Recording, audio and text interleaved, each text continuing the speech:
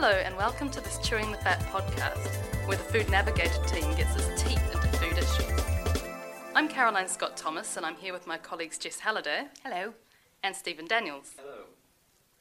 A report out this week on gluten-free foods from Packaged Facts has sparked some interesting debate amongst the editorial team.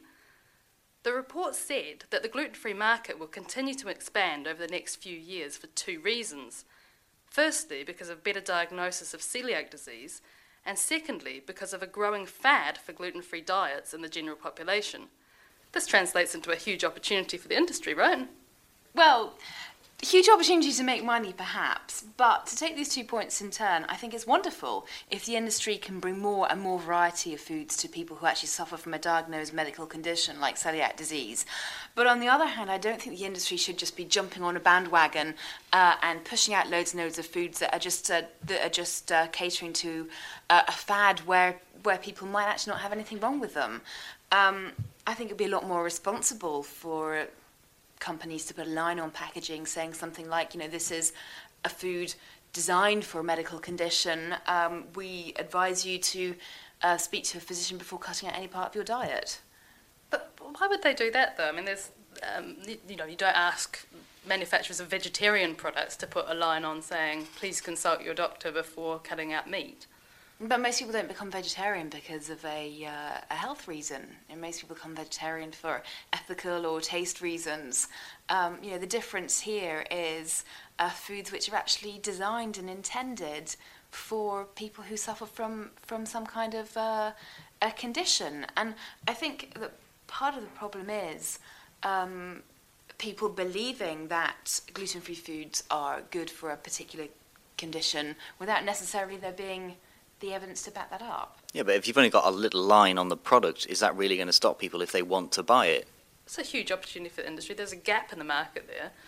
I'm not saying that I like the fact that people aren't going to their doctor to get a proper diagnosis, or that they're associating gluten-free with being a cure for other illnesses. At the same point, if it is a fad, then it's transient, because that's the sheer nature of a fad. It comes and goes.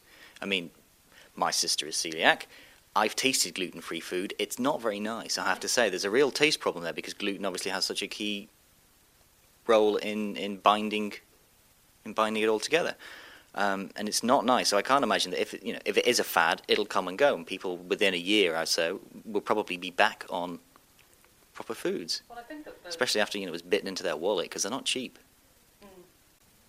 Do they all not taste as nice, though? Are they not? Is there not? I mean, there's some development in products. Oh no, make them there's constant innovation. I see it quite a lot in the journals. I also see it, when I go home and visit my sister. I mean, but the bread that she eats is really quite powdery, and then the pasta as well. It tastes different. It's just got a different texture in the mouth. And I'm sure that eventually, with the investment that's going into it in the R&D, that eventually it'll get to the point where you probably can't tell a sheet of normal lasagna from a sheet of gluten-free lasagna, but we're not at that point yet. But no, it's interesting what you're saying about it being not as tasting not as nice, because I know that in the job that I, when I was working as a chef, that there was a lot of innovation and a lot of kind of trying to reformulate to make a really nice tasting pizza base, and yeah, it did taste pretty good in the end. But then you get these people who order that and a beer at the same time, and you wonder what's going on.